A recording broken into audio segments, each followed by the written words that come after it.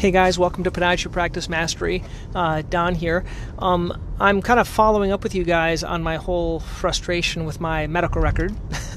I use Athena, and I don't know what you use, but I've been trying to hack it to do marketing. And as I've told you all, I've put together this new patient welcome packet. If you want to see it, just go to drpelto.com. That's my blog. And there's just like a 300-page PDF. And this all goes back to something called a shock and awe package and things like that. What my goal is when patients make an appointment, I want them to get an email and a text message with that link. That's what I want. Why? Well, because so many times patients are motivated. When they make an appointment with me, they are motivated to get help. When they have to wait like a week or 2 weeks or a month to get in to see me, which is a lot of times the case for you and for me, they want help before. And what they're doing is they're Googling it and they're trying to get help. And hopefully we can give them the proper help. So within this welcome packet, I put all the help that they need, like all my links to all my videos and a lot of other stuff about me. And it also kind of brings in, kind of a respect to them before they come and see me, right? Versus just kind of guiding them to something else. So that's why I'm doing it, but I'm having a hard time hacking my medical record that when an appointment is made, they're going to get this. I can very easily do a follow-up after they come and see me, but I want them to get it before. And so I'm working on it, and I had to spend an hour with one of these staff people or with the chat. So basically what I do is I start a chat box with the customer service, and this is the third time back, and they said it's done, and they just send me to this guide, and I can't really get help, and it's frustrating because I can't really figure it out. I think I may have got it today. I'll kind of keep you guys posted, but it's a pain. So really, to do anything, to learn anything, and change anything out of the box of what other doctors do is a hard thing to do.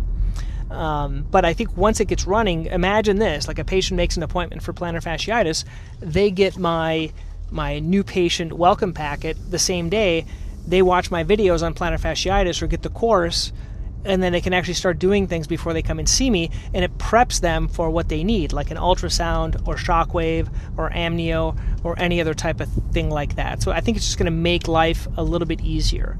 So what you'll find is like all these things, they're not easy to do the first time. It's a real big challenge. And what I did in the past, and so I'd like you not to make these same problems. What I did in the past is I tried something and it didn't work and I just gave up. Because either it was too hard, or I didn't have time, or it was too stressful, or there was a big learning curve, and I just kind of accepted it. So I'm trying to do things different now, basically because I don't want to give up, and I actually have someone to keep accountable to you, which is usually you guys that are listening to this podcast.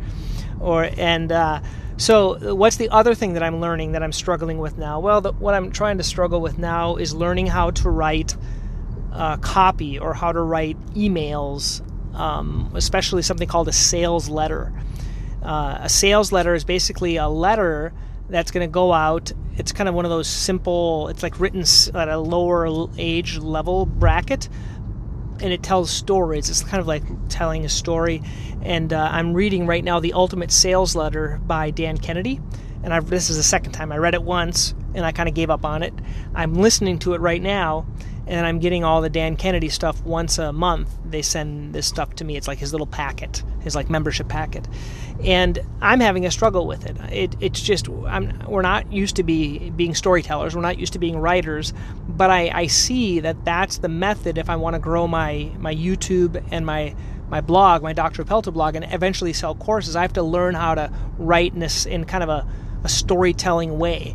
This will help me both for my own personal practice and doing things on my YouTube page, but it'll also help me with Podiatry Practice Mastery to learn how to write it. Now, within Podiatry Practice Mastery, I was reading this guy from Russell Brunson. Basically, he talks about how to grow websites. And what he talked about is like this 5-email series. So for new subscribers to Podiatry Practice Mastery, you guys are going to start getting this 5-email sequence. It's basically telling my story. So I'm trying it out. And just so you know, trying out these new things are very uncomfortable. Okay, it's not comfortable. It's not easy. And really, what you wonder is what are the other podiatrists going to say, or what are my patients going to say? What are they going to think about me? And it's really hard to do, but I would just tell you, you just got to try it, especially like when I made my first YouTube video. It sucked, okay? My first podcast, it sucked, and you might still think it sucks, but I'm just going to keep doing it because it resonates with a few people. It doesn't resonate with everyone, but it resonates with those people that are interested in learning more and those people that I can help with.